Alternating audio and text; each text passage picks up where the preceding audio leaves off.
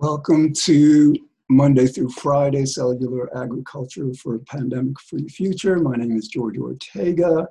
This is episode number 16, and we're recording at 2:05 p.m. on Tuesday, July 28th. So basically, we got into the morality a lot yesterday. And, sometimes I feel bad when we address that, because on the one hand, it's necessary to point out how wrong our behavior has been, for so long, for decades, how we treat these animals. On the other hand, I make it a point to I guess to remind us, or to perhaps inform people that well, it's not really our fault. We're born into this world, and this is the way the world is. People have been farming and eating animals for decades, for centuries, for millennia, and so it would seem and I guess the problem is that for most of that time, the animals were treated relatively well. In family farms. Historic traditional agriculture wasn't all that cruel to the animals, whereas, over the last 100 years especially, it's, very different. All right, but I want to just, again, go back to just the basic points, why it's important to do this show, this series over and over until, hopefully people will appreciate these points, and it'll lead to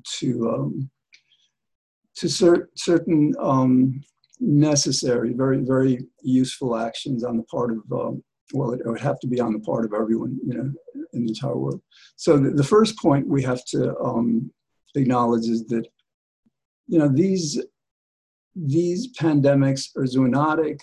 That means they come from animals, and whether it's a virus or bacterial pandemic, it's still And while this one came from wild animals at this wet market in Wuhan, there have been other pandemics that have originated, for example, in family farms.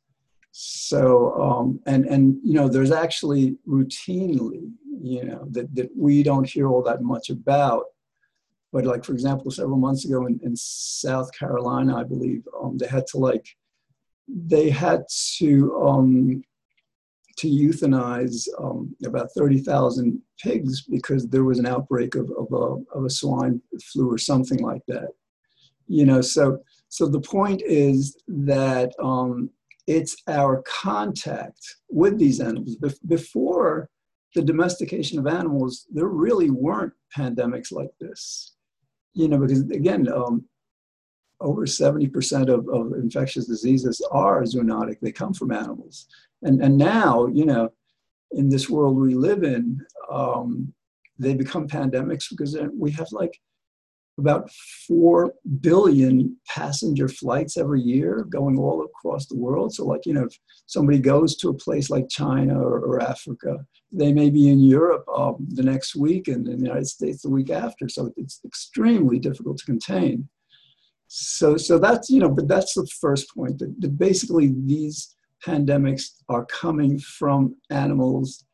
And it's not just that, is that the animals, the way they're treated, the conditions under which we raise them now are so unsanitary, are so conducive to these outbreaks, there's other, things we do, as we chop down the rainforest and we just clear land, everywhere. It's not just in the Amazon, it's throughout the world. We encroach upon the natural environments, and we cut that down. And for example, bats are one of the major carriers of these pandemics. So they then will be much closer to civilization. Before, there was much less contact that they would have with our domesticated animals. So like, in a lot of these cases, a bat will infect a chicken or a pig. And so that's a problem. All right, so the second thing we really need to consider, and this is like a misapprehension that's been perhaps understandably been reported by the media and politicians. The media and politicians to a certain extent are trying to help people through this. So one of the things I've been saying is, well, this is a 1 in 100 year event, okay? But it really isn't. It really isn't.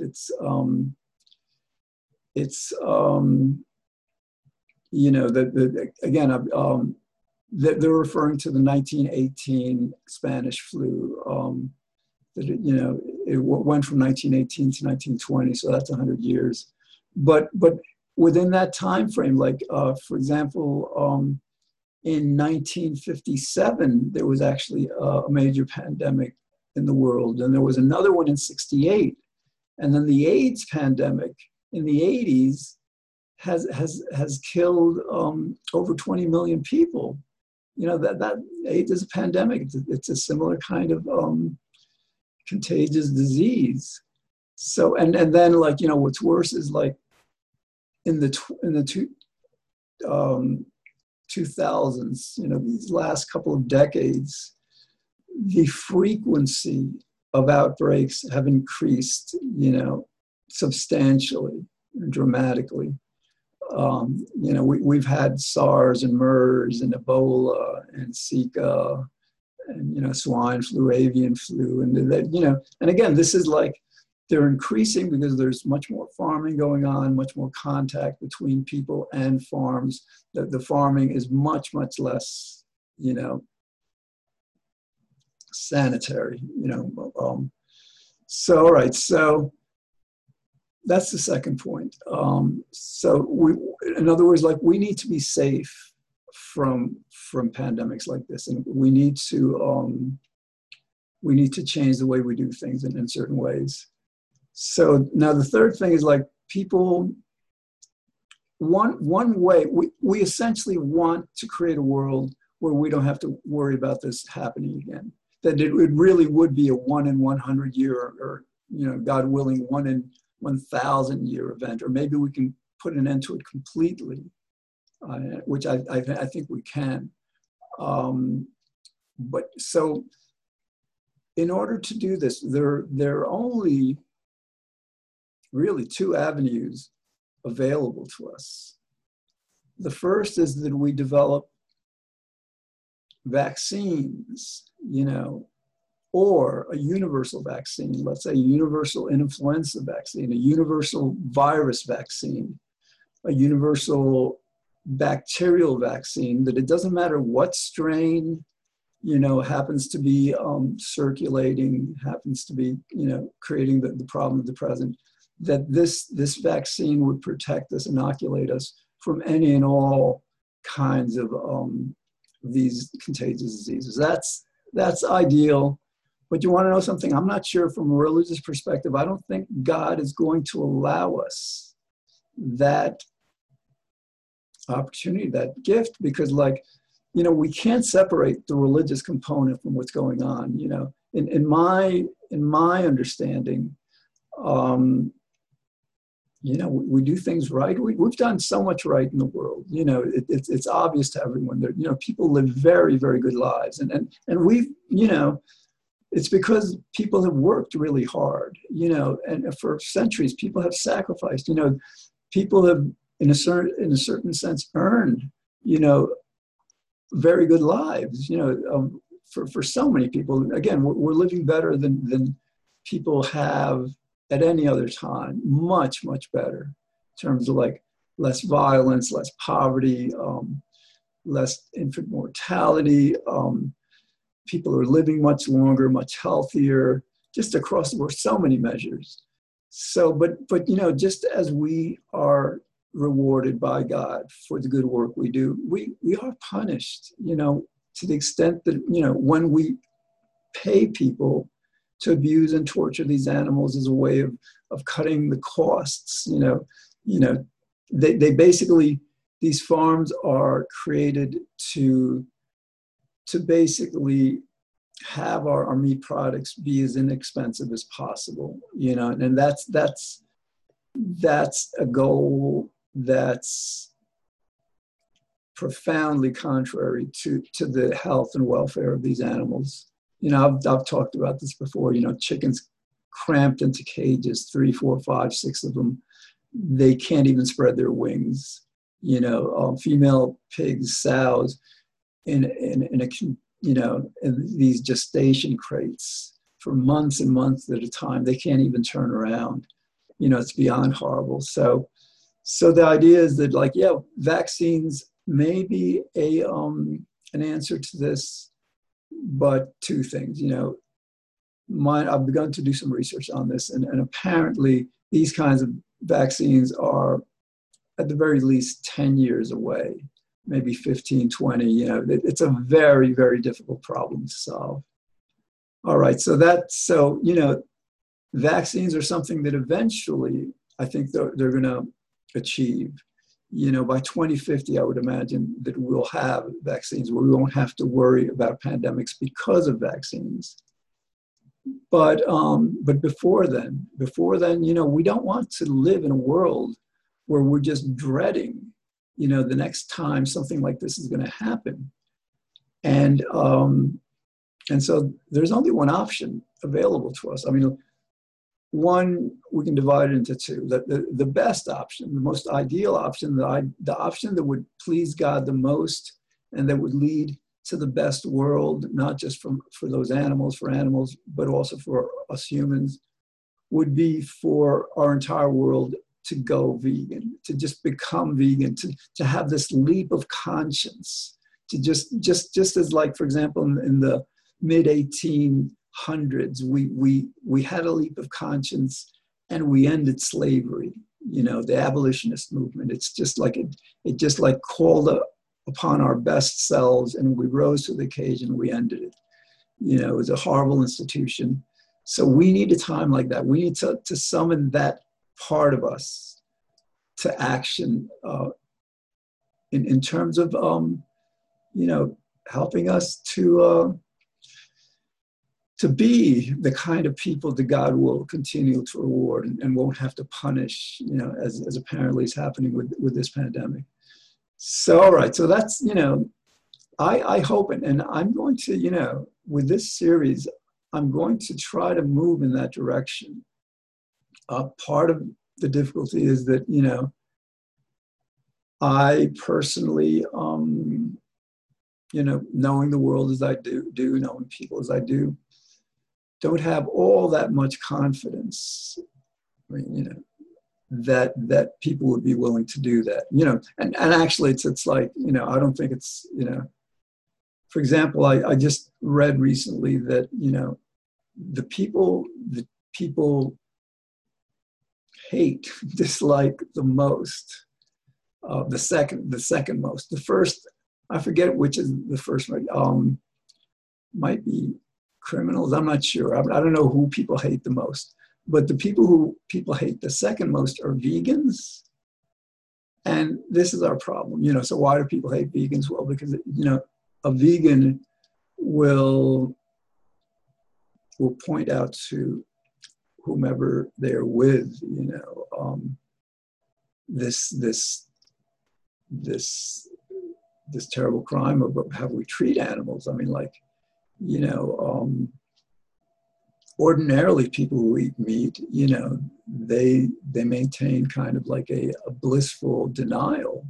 They don't look at it, but vegans, call upon us. Even like, I'm a vegan, and like, I might eat in a restaurant with people who eat meat, and I'm not going to say anything, at that time, although perhaps maybe I should, I don't know.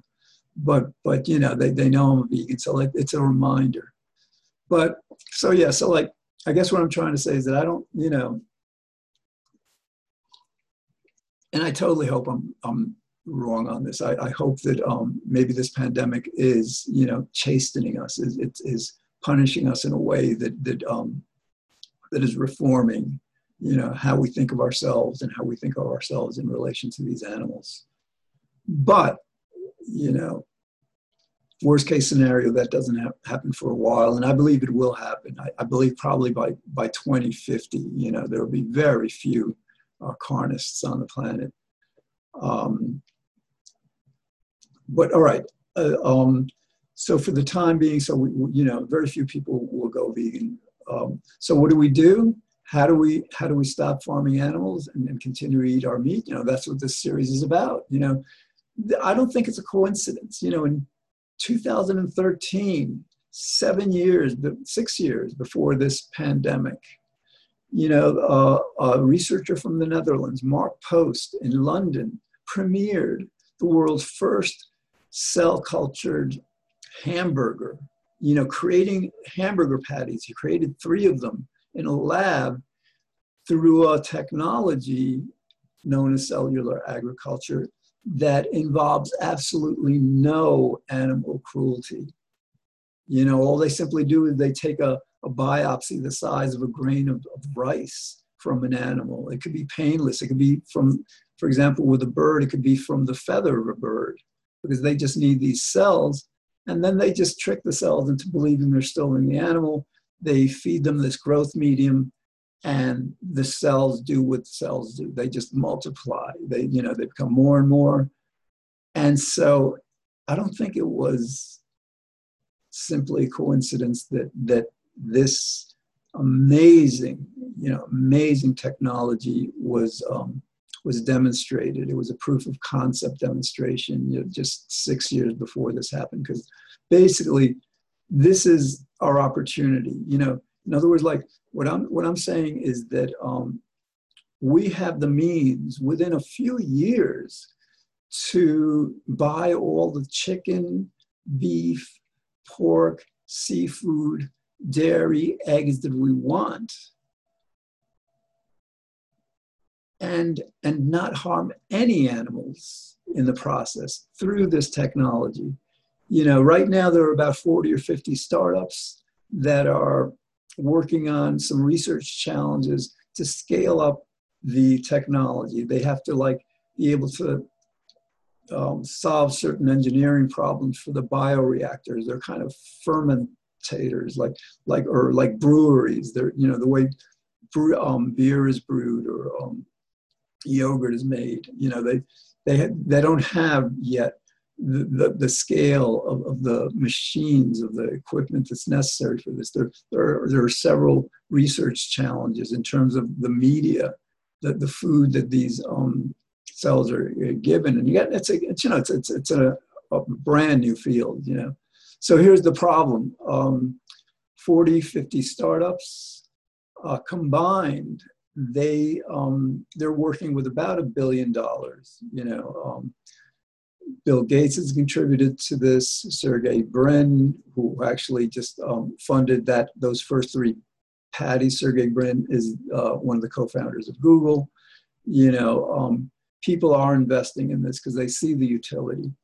But at the rate of $1 billion may seem like a lot of money for this research, but at this rate of progress, I've spoken to some of the industry insiders, some of the CEOs of this industry, and they predict that it may actually be 10, 15 years at the current rate of funding that we're able to solve these research challenges, that we're able to scale up the production so that these products can be in our supermarkets. So this series is about, the last point is that, if we continue, with the business as usual scenario, the status quo of however much money is being invested, every month or every year in this industry, we will be unsafe from pandemics for the next decade. And we may not I don't think we've been very, very lucky recently. I mean, like, I think our luck ran out when Trump became president. A person so vile, so without, conscience and empathy to be leading this country. That's exceedingly unfortunate. And then like to be plagued with this coronavirus, 3 years later. So we haven't been that lucky. And so like, I'm not sure it's wise to hope that, God willing, we emerge from this distancing in a year or two. We will be free from pandemics until a vaccine is created, or until these lab-grown cell-based meats are available in supermarkets in 10 or 15 years. We may not be that lucky. And this is way too important of a risk, of a threat to our well-being, for us to not do everything we can to protect ourselves against it. So again, what I'm proposing, an analogy with vaccines. Vaccines generally take about 10 years or longer to create. The fastest one that has ever been created was to address the 1957 pandemic, and that took 4 years. Okay, we're fast tracking this, and what generally takes 10 years or 4 years in that case, we're going to try to do in about a year. And I believe we'll do it. Basically, we're pumping so much money into this research. So many more researchers are involved in the work that we're fast tracking everything. So my point is that if we can do that, with vaccines, with getting these vaccines, we can do that with this cellular agriculture research. We can do that to fast track the research on clean meat, cultured meat, so that rather than having to wait 10 for 15 years for these products, we can have them on supermarket shelves in 2-3 years, perhaps. What I'm suggesting, I suggested initially, I started, advocating for the release of $10 billion, which seems so much, like, for additional research. But then I was thinking about it, and that seemed too low, considering, we've spent we're predicted by the Congressional Budget Office to spend about $8 trillion on this crisis, right? So, so I figured, like $50 billion would be, to be released immediately to really fast track this research would be the wisest, most prudent thing we can do. And for those of us who think, well, that is so much, that's too much, consider it's only 0.5% of what we're predicted to spend to address the harm that this COVID-19 is doing to our economy, to our health. 0.5%. Okay, and I guess the last point relative to that is that, if you want to compare it, homeowners insurance, a person who buys a home, they will pay in annual premiums over a 10-year period, about 4.5% of the value of the house, the home, the property. So, I mean, and the point is that, homes are rarely lost to fires and theft and these kinds of things that are insured against. These premiums really are for peace of mind about something that's very, very unlikely.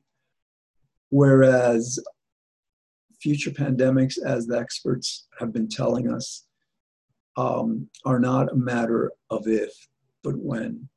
It's something that we know will happen unless we do something.